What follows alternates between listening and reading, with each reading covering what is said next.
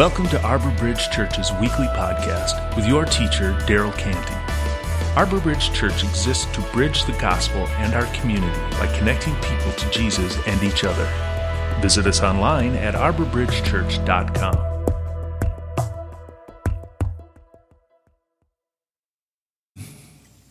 Some of you know about 15, 20 years ago, Bill Cosby was appearing in several different contexts talking about the need for black families to be better. I don't know if you remember this, but his message was basically that he wanted to communicate to the black community and to the world, you know, that black families need to amp it up he talked about the need for young black men especially to take responsibility for themselves, to get education, stop blaming everybody else for their situation, but to, you know, take responsibility, get yourself and pull yourself up by your own bootstraps. If you got kids, take care of them. That was one of his messages. Take care of the babies that you make. He told black folks to stop calling each other the N-word. If you expect all the rest of the world to stop calling you the N-word, why don't you start? Why don't you stop calling each other the N-word? And this was his message in several different places, and some people hated it. Some people hated what he was saying. They didn't like it. Some people loved it. But love it or hate it, I thought, some of what he was saying was true. I thought, I can't say that wasn't true.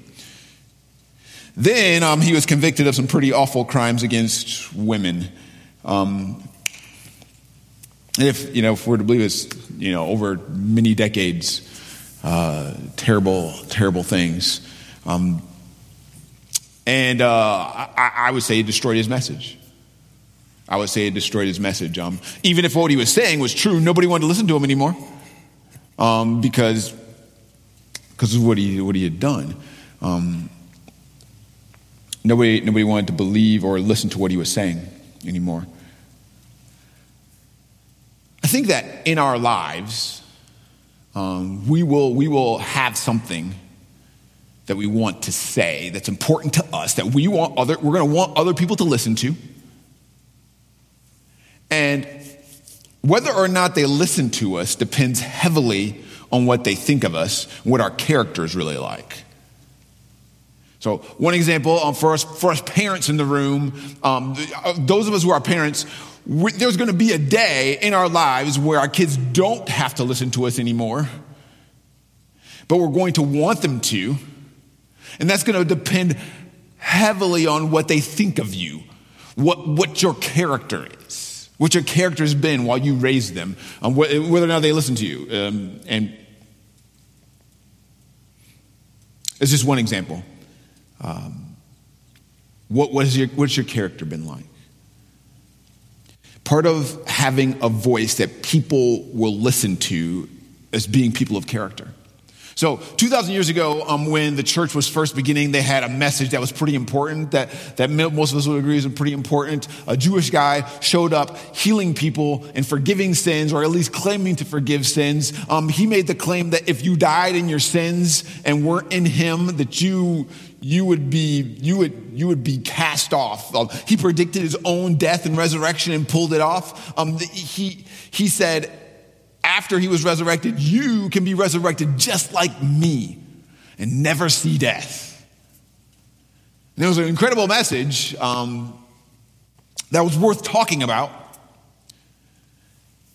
As the church was beginning, God called people to share this incredible, important, true message about Christ and salvation that was new to most of the people in the world. And Paul, a leader in that early church, who had seen Jesus resurrected from the dead and been sent directly by Jesus to start churches, he had been put in prison for his faith. And this is what he says. He says, I, therefore, the prisoner for the Lord, the prisoner for the Lord, appeal and beg you to lead a life worthy of the divine calling to which you have been called, with behavior that is a credit to the summons to God's service. Jesus being the greatest being that ever existed, gave his life for his enemies, sinners, you and me. It's a good story. Your calling and my calling is to live lives that match up to that incredible story, something worthy of it. I told some of you guys a few weeks ago that I was reading The Hiding Place by Corrie ten Boom, and it's just her life story is such this great story. It's so powerful. After she gets out of concentration camps, she tries to live a life worthy of what she's been through. Imagine if we would try to live a life worthy of what her story is, or whoever your favorite the biography, when you read a biography and you're inspired by, live a life worthy of that. There's no greater biography than the biography of Jesus Christ. Live a life worthy of that story. Live a life worthy of that story. So that when you tell the story of Jesus Christ, when you tell the love story of Jesus Christ, the greatness of the way that you live matches the greatness of his story. And like Chris and Johannes were singing just this morning, you could be like, this is our God. In your words, when you talk about it, but when you're walking around, you can say, this is our God. This is what he looks like. This is what this is about. This is what this is about. In fact, I'm glad Penny prayed for us because God knows I need it. In fact, this is how you and your leaders should live. Listen to this. An elder must be blameless, faithful to his wife, a man whose children believe and are not open to the charge of being wild and disobedient. Since an overseer manages God's household, he must be blameless, not overbearing, not quick-tempered, not given to drunkenness, not violent, not pursuing dishonest gain. Rather, he must be hospitable, one who loves what is good, who is self-controlled, upright, holy, and disciplined. He must hold firmly to the trustworthy message as it has been taught. Do you understand why this is so important? Do you understand why this is so important that we live this out? It's not just so people think that we're nice. Boy, those Christians, they sure are nice. A Jesus follower must share with their mouths what's true about Jesus and share what's true about Christ with their lives. And you must strive to be blameless in all the ways that we just read about and hold firmly to the truth, that true message, so that we can encourage others by the truth and stand up to people who oppose it. And I guess I wonder if you're open to doing that. And most of us are not, honestly. Most of us are not. We don't even want to think about it. Most of us are not. Living blamelessly is hard. The truth is hard. The truth is hard to hear. The truth is hard to tell. The truth is hard to accept. The truth is often hard. But do you know what makes the truth a bit easier to accept? Here's the thing that makes the truth a bit easier to accept. When a person who's living blamelessly is the one telling the truth. Are you open to that? Not perfect. When a person who's living blamelessly is the one telling the truth, it's a lot easier to be like, yeah, I can get on board with that. You've got to stand up for the truth and then honor people who oppose you. As humans, we have a hard time with this. When someone opposes our opinion, we take that as an excuse to treat that person poorly. But this is where character comes in. This is where blamelessness comes in. You can oppose me and I will be in character. The character of Christ. And it's so important if we want people to listen to us.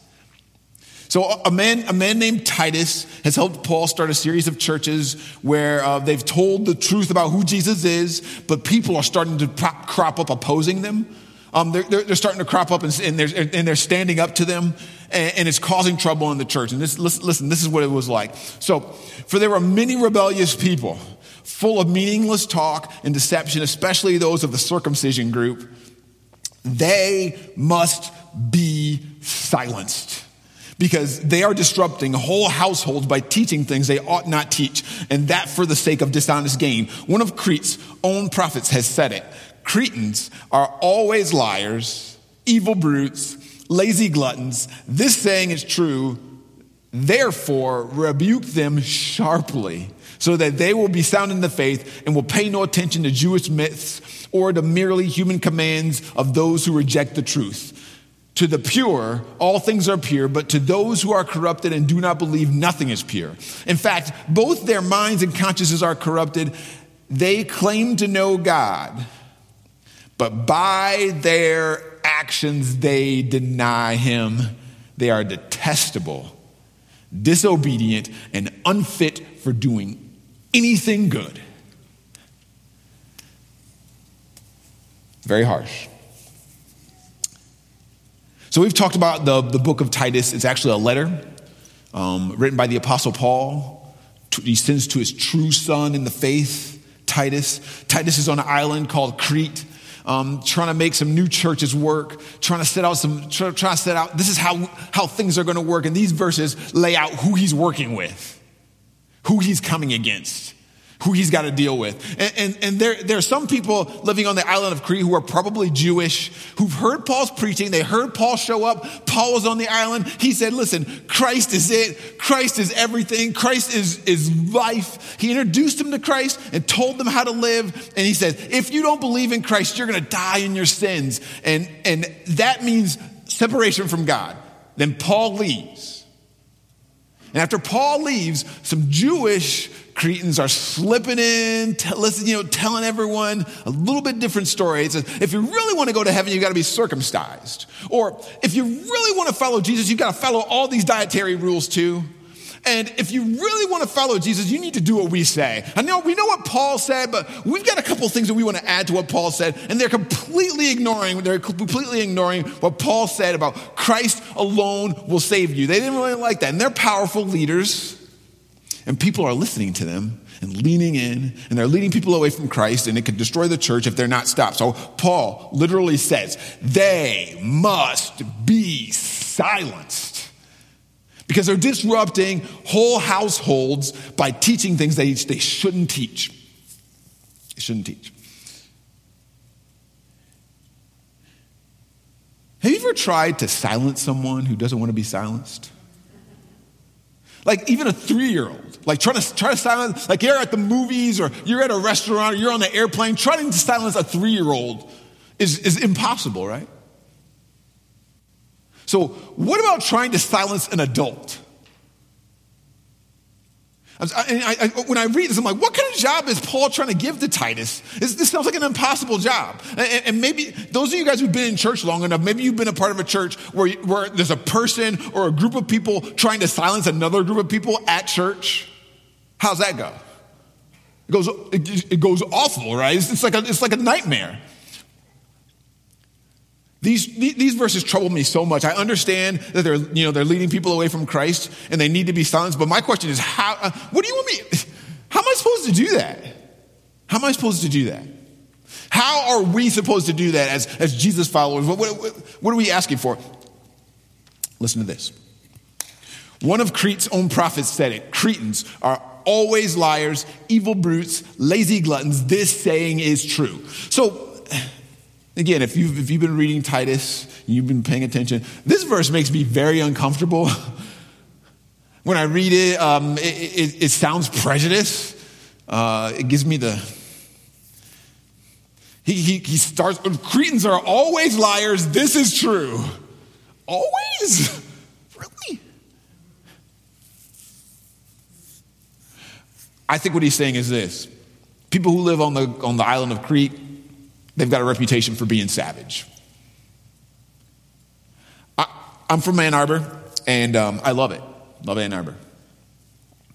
But it would be like if I said, people from Ann Arbor are overeducated, liberal, self-righteous. And certainly not everyone is. But Ann Arbor has a reputation for that. Paul's quoting a Cretan when he says, hey, these guys are lying bullies who just walk around wanting to eat, do whatever they want, and they eat whatever they want, and they're just jerks. So when we look back at historical sources, we see Paul's right. Cretans had a reputation for loving money. A historian named Polybius said this. He said, Cretans loved money, and their lust for wealth is so great that they are the only people in the world in whose eyes no gain is disgraceful. So there's a reputation for, as long as we're gaining, it doesn't matter how we gain it. During the first century BC, Crete became a famous housing place for robbers and pirates. A respected Roman scholar named Cicero stated this. He said, the Cretans considered piracy and brigandage honorable. And brigandage is a life of gang robbery. Like a group of people would get together and they would agree, hey, we're going to kind of hide out on these roads. And when people came down those roads, they would. So these are the kinds of people that Paul and Titus are starting churches with. And that's who they're dealing with. This is why Titus has to find leaders in that context who he can say, these guys are blameless. Look at these guys. They've got to be able to step up and say, listen, follow me as I follow Christ. And if Titus doesn't stop the spread of the opponent's teaching, the people's personal faith will be affected. And they've got to be stopped and they've got to be silenced. But how? This is how. To the pure, all things are pure. But to those who are corrupted and do not believe, nothing is pure. In fact, both their minds and consciences are corrupted. They claim to know God, but by their actions they deny him. They're detestable, disobedient, and unfit for doing anything good. This is how you silence them. This is how you silence them. People who claim to know God but don't will eventually show themselves. They will show themselves. It's just a matter of time. It's just a matter of time. So people who are self-righteous and so up in your face about how wrong you are will eventually show their true colors. They'll show they don't really care about people. People who are saying that they love Jesus, but don't love people. Paul is saying, despite the fact that these guys claim to know God, their lives prove that they do not. And all their rule keeping and circumcising is just an appearance of religiousness, but their behavior tells you who they really are. And their test was their lifestyle. And they failed because they were idolaters and disobedient to the commands of God. And the people who were opposing Titus failed to hide their true nature. And again, you can only hide your true nature for so long, right? This is a huge part of how Titus silences these guys. Teach the truth and let your life speak. Teach the truth with your words and let your life say it.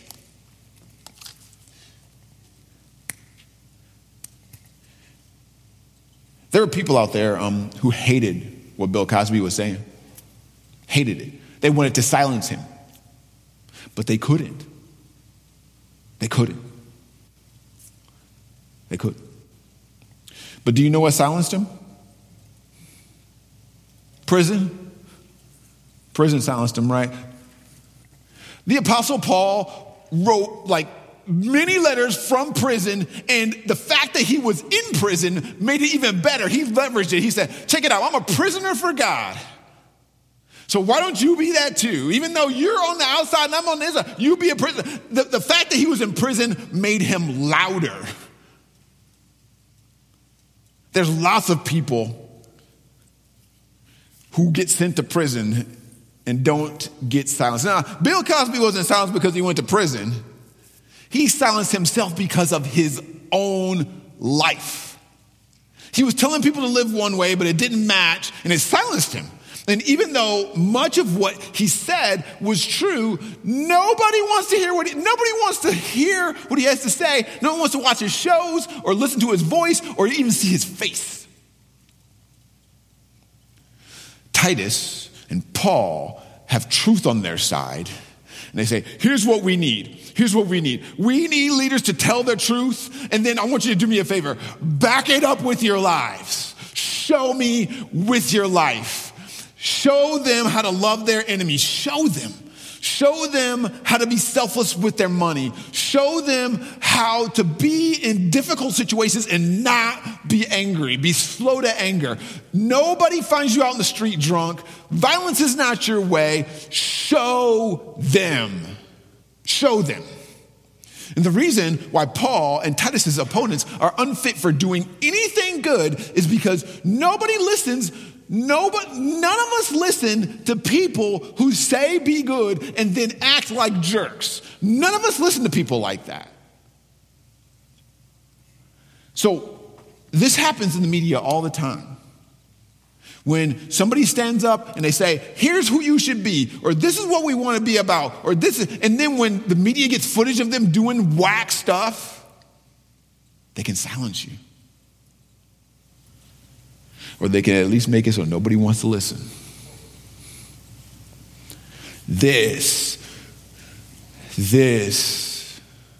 is why it's so very urgent that you and I take this list that Paul wrote 2,000 years ago and we strive to become it, that it's our ideal, that we say, I'm going to become it. If I have to die doing it, I am going to become it. It gives us moral authority to tell the truth that people do not want to hear,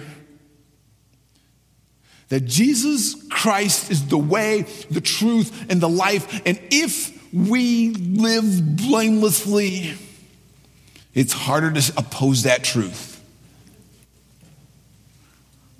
It is more than being nice, it is being blameless. And again, I'm terrified to even think about saying that I'm going to be blameless. That's what we're called to. That's what we're called to. And when we're not, and when we are not, we are hurting the cause of Christ. We hurt the message of Christ when our lives don't match our words. The same way Bill Cosby hurt his message by having this whole backstory of awfulness. And when it came out, it hurt his message. So when we are cruel to people who oppose us on social media, you are hurting the cause of Christ. When we are self-righteous about how good we are and make no effort to understand where other people are coming from, you are hurting the cause of Christ.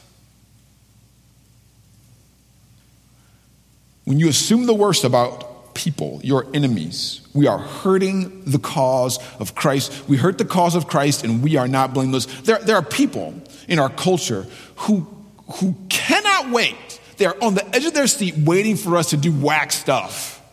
So they're going to see, I told you. Look at them. See? They don't really love Jesus. They're not about what he was about. Look at them. They can't wait for us to do it. And we give it to them. Here you go. I'm begging you, and this is for us. Live a life worthy of the calling, the high calling of Christ. Live a life that matches it. Live a life that matches it so that when people look at our lives, no one can oppose us. Not based on how we live. Not based on how. That is how you silence the opponents of Christ. By loving them and living up to the high calling he has called us to. So let me tell you something. Every day when I get up, I am terrified I will do something that will hurt the cause of Christ. Every day. And the terrifying thing about it is that if I live like a normal person lives, like whatever, to 80, I've got like 35 more years of trying to keep it together. Every day that I would say something I shouldn't, that I'll cheat on my wife, that I'll get caught in a lie, that I'll be greedy for gain or fame. And the only thing that saves me is Christ. He is my daily bread. This is why when Christ, he tells them how to pray, he says, give us our daily bread. Because we need it one day at a time, because I need you today, I'm going to need you tomorrow. And if he gave it to you all at once, I might forget. But if I get up this morning and I've got a holy fear of doing something that'll hurt the cause of Christ, then I know I need my daily bread. I know I need him every hour. So listen, in a few minutes, we're going to take communion together as a church family.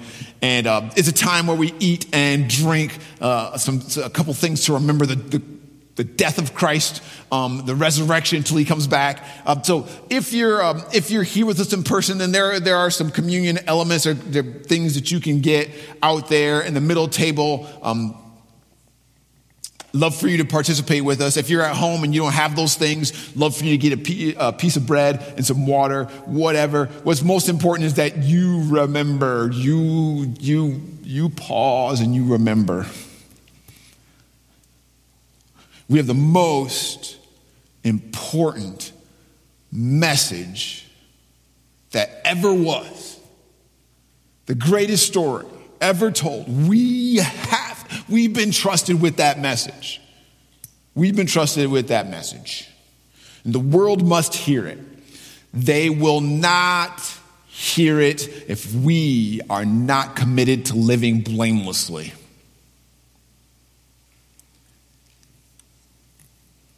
Ask Christ to help you to do that so that the world will hear the message about Christ. Let's pray together. Dear Father, there are many people who oppose the message of Christ. And the truth is, in ourselves, there is nothing that we're going to be able to do to silence them.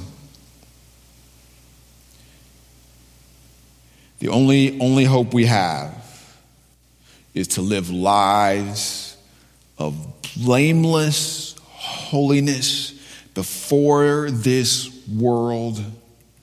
Not perfect. To acknowledge we're not going to be perfect, but we will be blameless by the power of Christ. We will be. And we won't be like, well, I'm going to try. No, we're not going to try. We freaking will be, because the message is that important. It is that urgent that we live that way. I pray that you would give us the grace to live that way, that we would trust you daily, that you would be our daily bread, not weekly bread, not the Sunday bread, the daily bread, so that we never do anything that would hurt the cause of Christ, that would make your name look silly. We would never do anything. We would never say anything, whether we're at work or with friends or at the bar or at the store or on social media, that we would never do anything that you would have to be putting your head down, hiding your eyes from, embarrassed of. Help us to live blamelessly, and help us to recommit to that now as we take communion together. We want to live lives that honor you, so that when we get to the end of our life, we will be able to say, I finished everything he had given me to do on this earth. To you be the glory. In Jesus' name, amen.